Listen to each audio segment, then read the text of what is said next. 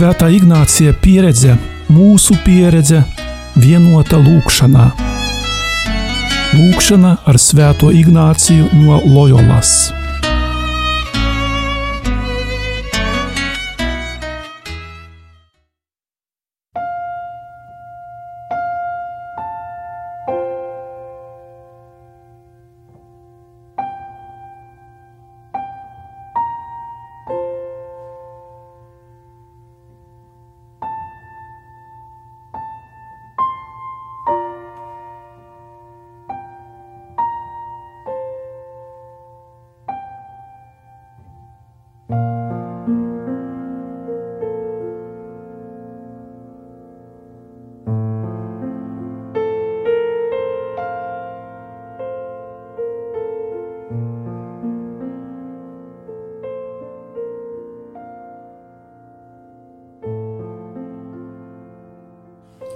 Dārgie radio Marija klausītāji, šodien Ignāciskajā pusstundā aicinām jūs uz kopēju meditāciju par šīs svētdienas evaņģēliju. Ieklausīsimies evaņģēlija vārdos. Tanī laikā Jēzus sacīja Nikodemam: tāpat kā Mūzes pacēla uz augšu čūsku, tā arī jātiek paaugstinātam cilvēka dēlam, lai katrs, kas tic, iemantotu mūžīgo dzīvi. Dievs tā mīlēja pasauli, ka atdeva savu vienpiedzimušo dēlu, lai ik viens, kas viņam tic, nepazustu, bet iemantotu mūžīgo dzīvi. Jo Dievs sūtīja dēlu pasaulē, lai viņš pasauli nevis tiesātu, bet gan lai pasauli caur viņu tiktu atpestīta. Kas tic viņam, tas netiek tiesāts, bet kas netic, tas jau ir notiesāts, tādēļ, ka nav ieticējis Dieva vienpiedzimušā dēla vārdam. Bet tiesa ir šāda: pasaulē ienāca gaisma, bet cilvēki vairāk iemīlēja tumsu nekā gaismu, tāpēc, ka ļauni bija viņu darbi. Jo katrs, kas dara ļaunu, ienīst gaismu un netuvojas gaismai, lai viņa darbi netiktu nopelti. Bet kas dara patiesību, tas tuvojas gaismai, lai atklātos viņa darbi, jo tie ir Dievā darīti.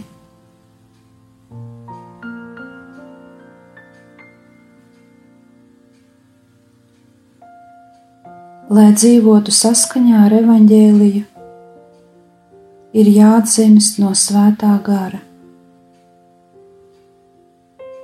Tad nostiprināsies paļāvība un kopība ar Jēzu. Tad spēsim mīlēt cilvēkus tā, kā mīl Dievs.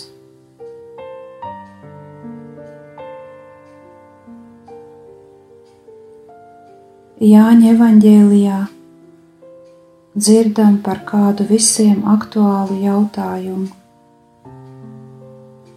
Mums visiem vajadzīga drošība. Tomēr gribot dzīvot pilnasinīgi, dažkārt ir jāriskē. Pārāk liela drošība smacē,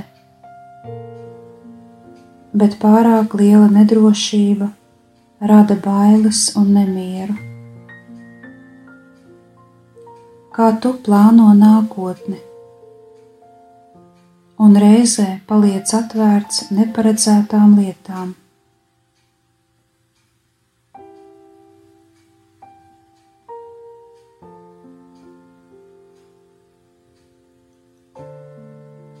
Kad Jēzus bija Jeruzalemē, kādu nakti pie viņa atnāca farizējs Nikodēms, viens no jūdu vecākajiem. Tas notika naktī. Nikodēmam ir bailes, ka citi jūdu vecākie neuzzinātu par viņa vizīti, jo dažus no viņiem jau bija sākuši kaitināt Jēzus darbi un brīnumi.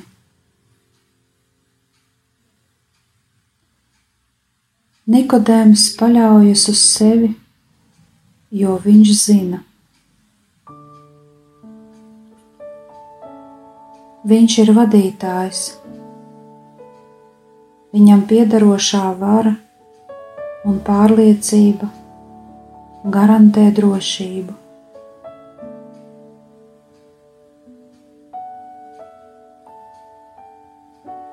Viņš izturas līdzīgi kā priesteri un levīti, kurus Jeruzalemes vecākie bija sūtījuši izjautāt Jāni Kristītāju. Viņš tāpat grib iegūt priekšstatu par Jēzu. Sarunu viņš iesāk ar cieņu,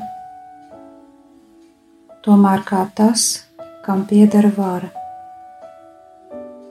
Rabbi, mēs zinām, ka tu esi no Dieva nācis mācītājs, jo neviens nevar tādus brīnumus darīt, kādus tu dari, ja ar viņu nav Dievs.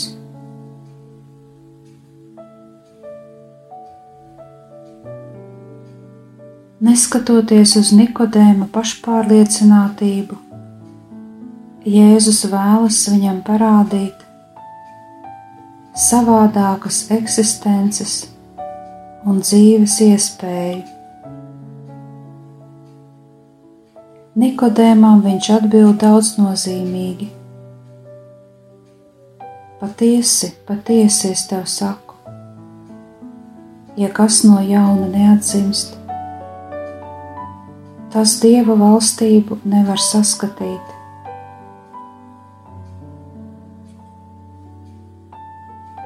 Kā tas īstam semītam pieklājas, Nikodems atbild ar jautājumu. Kā var cilvēks, būdams vecs, piedzimt? Vai viņš var vēlreiz atgriezties mātes miesās un no jauna piedzimt? Jēzus atkārto: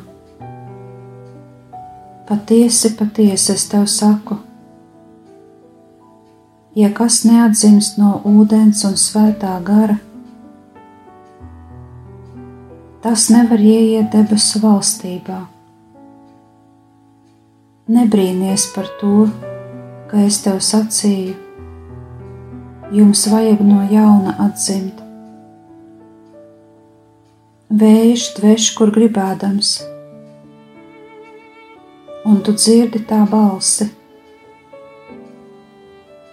bet nezini, no kurienes tas nāk un kur aiziet. Tā ir ar katru, kas piedzimis no gara.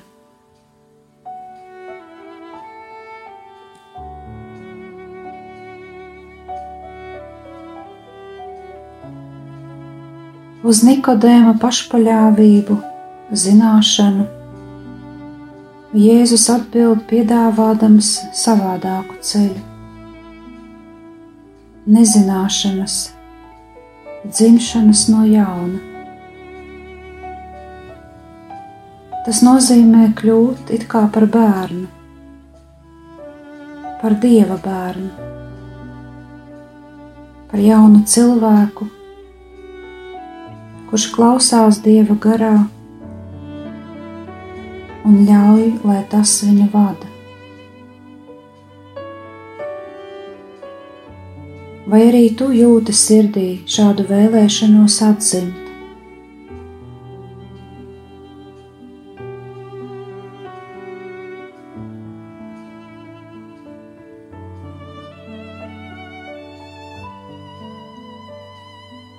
Tik bieži gribas visu sākt no jauna, aizmirst pagātnes ievainojumus, ieradumus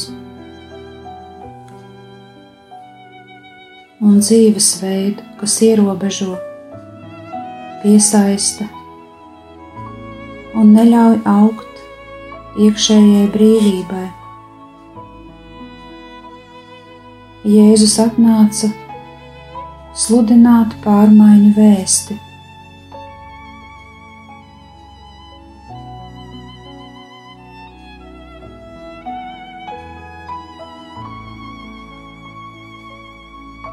Iespējams, arī tu esi no mazām dienām mācīts būt arvien patstāvīgākam un neatkarīgākam, atbildīgi un spējīgi plānot savu dzīvi. Visbiežāk balstoties uz stingrām morāliskām un reliģiskām pārliecībām. Jā, tas dod drošību. Varbūt tu tiki mudināts pašam kārtot savu dzīvi, un tas ir ļoti svarīgi un vajadzīgi.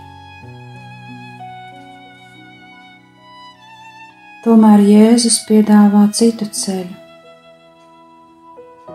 pa kuru ejot satiksi daudz riskantu situāciju un nedrošības, kur bieži vajag vienkārši uzticēties, balstīties uz intuīciju, nevis uz prātu.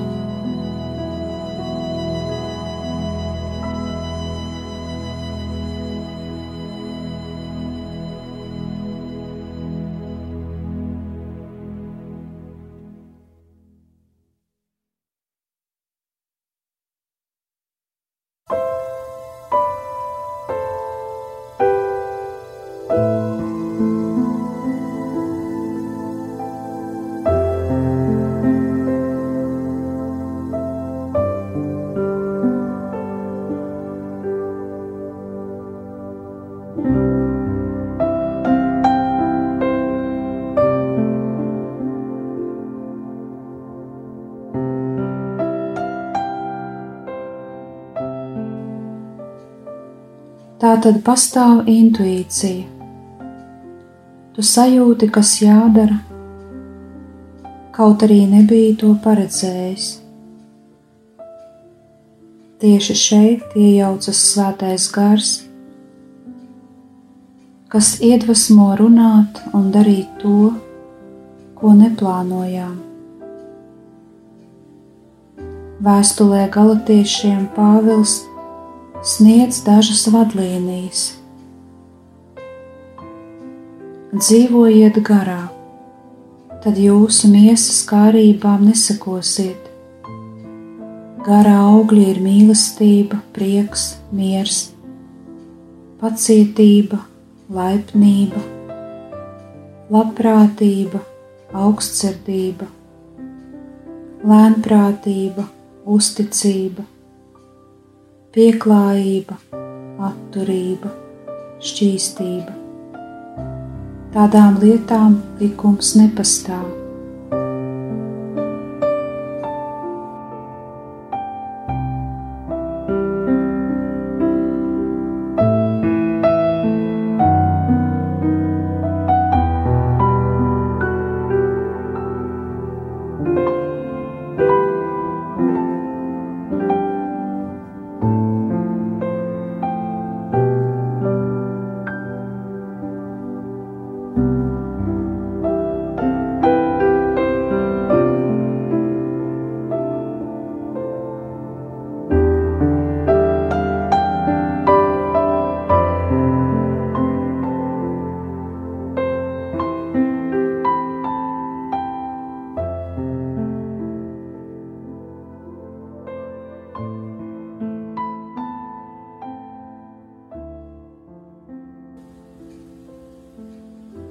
Svētais Gars mudina vēl uzticīgāk sekot Jēzum un kļūt tādiem kā viņš. Viņš mudina dzīvot kopībā ar Dievu un citam ar citu. Nevienmēr zinām, kur viņš mūs ved. Norādīt Svētajam Garam, tas nav mūsu varā. Mums jāļaujas, lai viņš mūs vada. Paklausot viņam, dažkārt nāksies riskēt.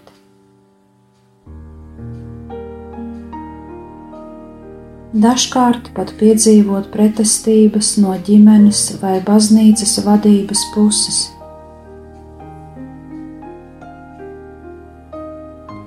Dievs ienāk tavā dzīvē tieši tad, kad atver viņam sirdi un ļauj, lai viņš rādītu ceļu. Viņš atnāk, kad jūties vājš un nedrošs. Dievs dod gaismu, kad nezini, ko darīt, kad lūdz viņa apgaismību.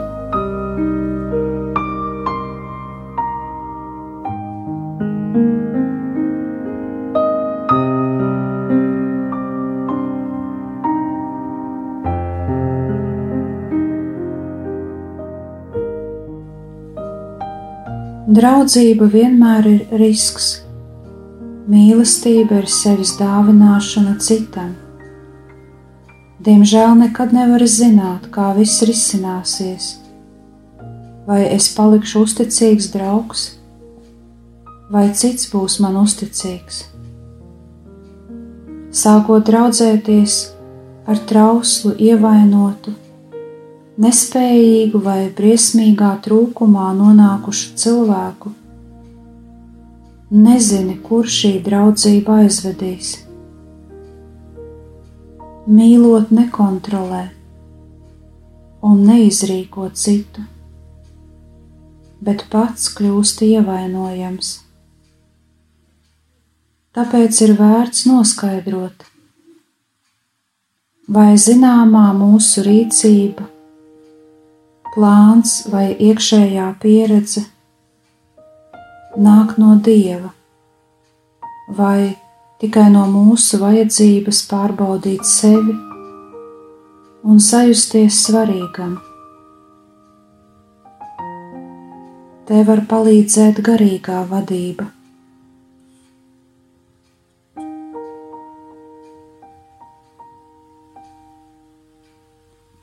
Un Dievs ved mūs nevien personiski, bet arī kopā ar citiem, kopienā un baznīcā. Kur viņš ved tevi? Kam tev jāveltī savi spēki, lai pasaulē atklātos miera Dievs?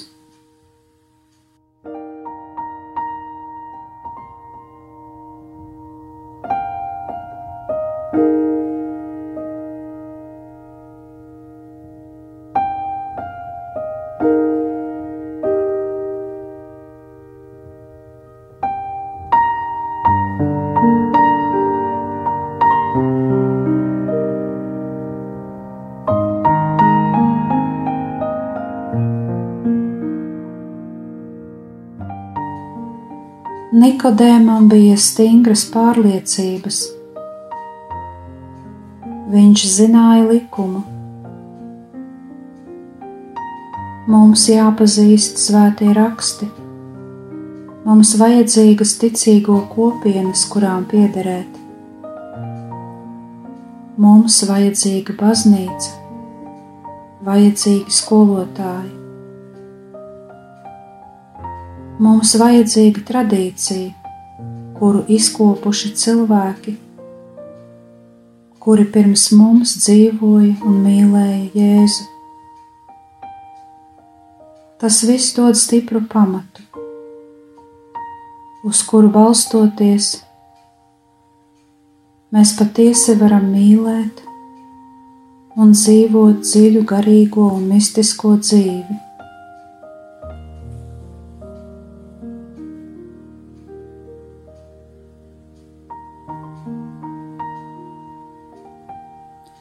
Tomēr pieturoties pie stingrajām pārliecībām un zinot likumu,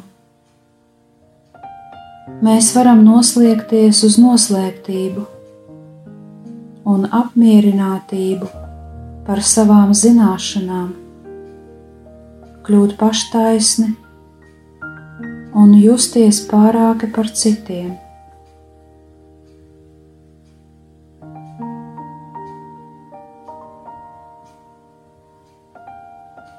Nikodēms, šis par sevi un saviem reliģiskajiem uzskatiem pārliecinātais jūdu ticības mācītājs, visbeidzot atveras un pazemīgi jautā Jēzum, kā tas var notikt? Jēzus brīnās par šo jautājumu. Tu esi Izraēļa mācītājs, un tu to nezini? Vai gan visi lielie jūdu pravieši nesludināja Dieva gara atsūtīšanu, kurš atjaunos cilvēkus un izmainīs viņu sirdis?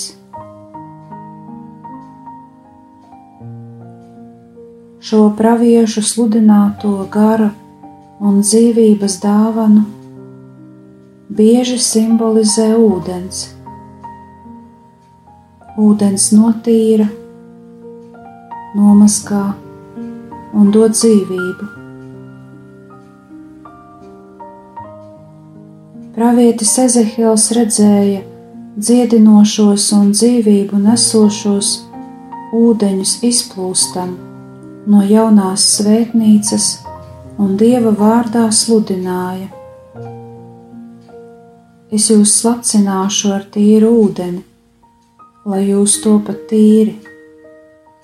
Es jūs šķīstīšu no visiem jūsu traipiem un no visādas jūsu augdievības. Es jums došu jaunu sirdi un jaunu garu. Es izņemšu no jūsu krūtīm akmens sirdi un ielikšu jums miesas sirdi.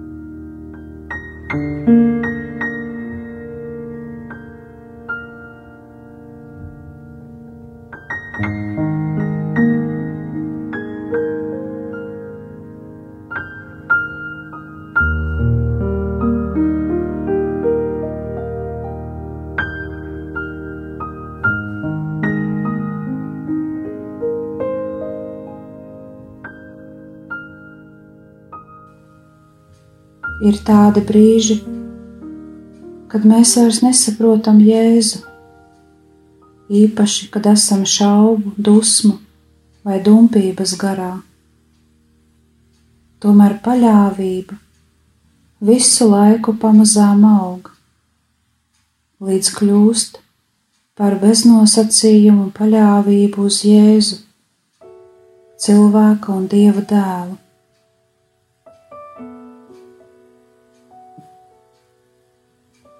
Tad nekam nepievērstami uzmanību, lai arī kas notiktu, lai arī cik tas mums maksātu, mēs atvērtībā pieņemam viņu, viņa mīlestību un draudzību. Mēs ticam un paļaujamies uz viņu pat tad, kad mums šķiet, ka viņš klusē vai ir tālu. Tā ir Dieva dāvana, jaunas dzīves dāvana, kas kā mazs asniņš ir saņemta kristībā, kad tikām attīrīti caur ūdeni un garu. Pēc tam šo asniņu mums vajag pastāvīgi aprūpēt, dažkārt caur ciešanām un sāpēm, lai tas uzaugtu par pilnīgo atdošanos Dievam.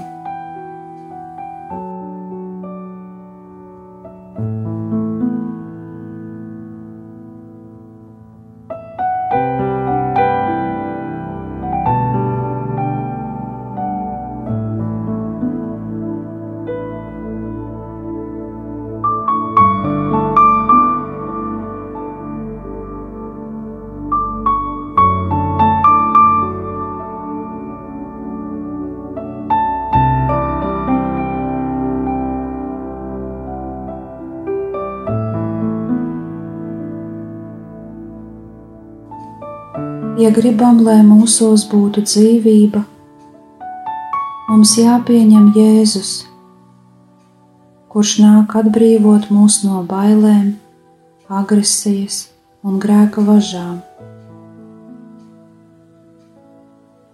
Ja negribam izkustināt savu pārliecību, varas vai drošības aizsarg mūrus, ar kuriem esam apjozušies, tad arī turpmāk mūs nospiedīs bailes, agresija un citi tumsības spēki, mocīs depresija un vainas apziņa.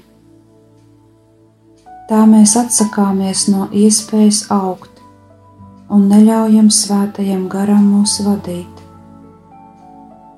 Kāpēc gan mēs atmetam gaismu? No kā mēs baidāmies?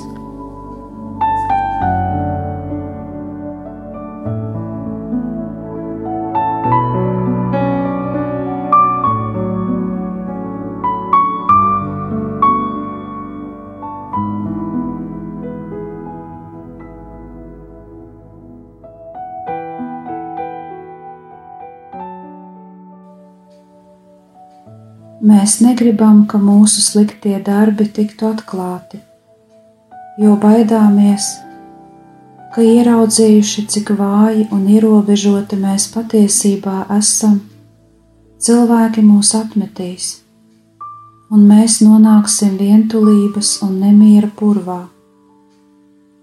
Tikai sajutuši, ka tiekam mīlēti, tādi, kādi esam, mēs varēsim pieņemt savu nabadzību un vājumu.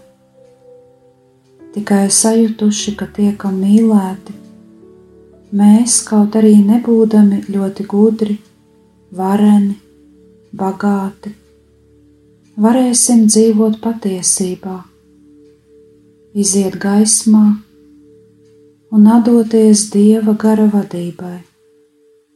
Mums vairs nevajadzēs baidīties.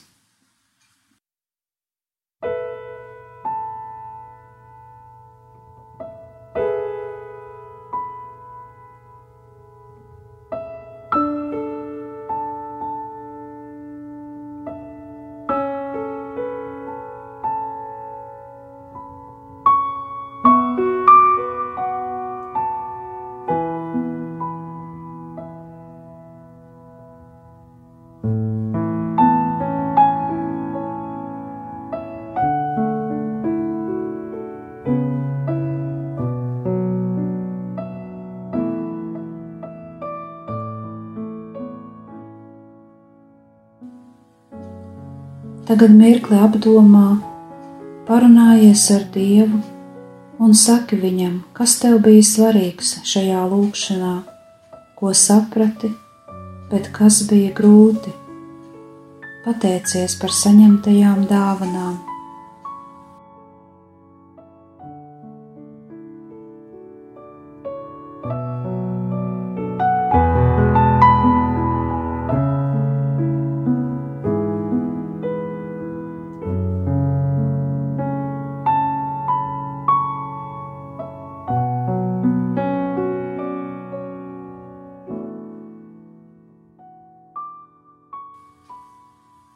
Tēvs mūsu, kas esi debesīs, svētīts lai top tavs vārds, lai atnāk tava valstība, tavs prāts lai notiek, kā debesīs, tā arī virs zemes.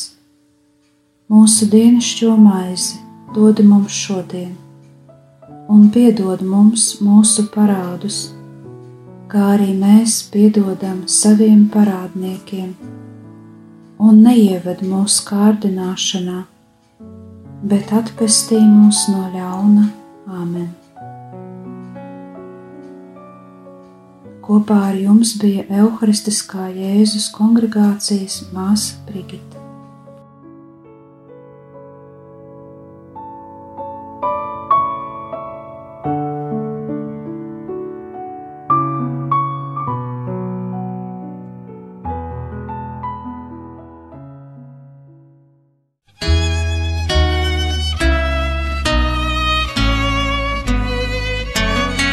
Svētā Ignācija pieredze, mūsu pieredze, vienota lūkšanā.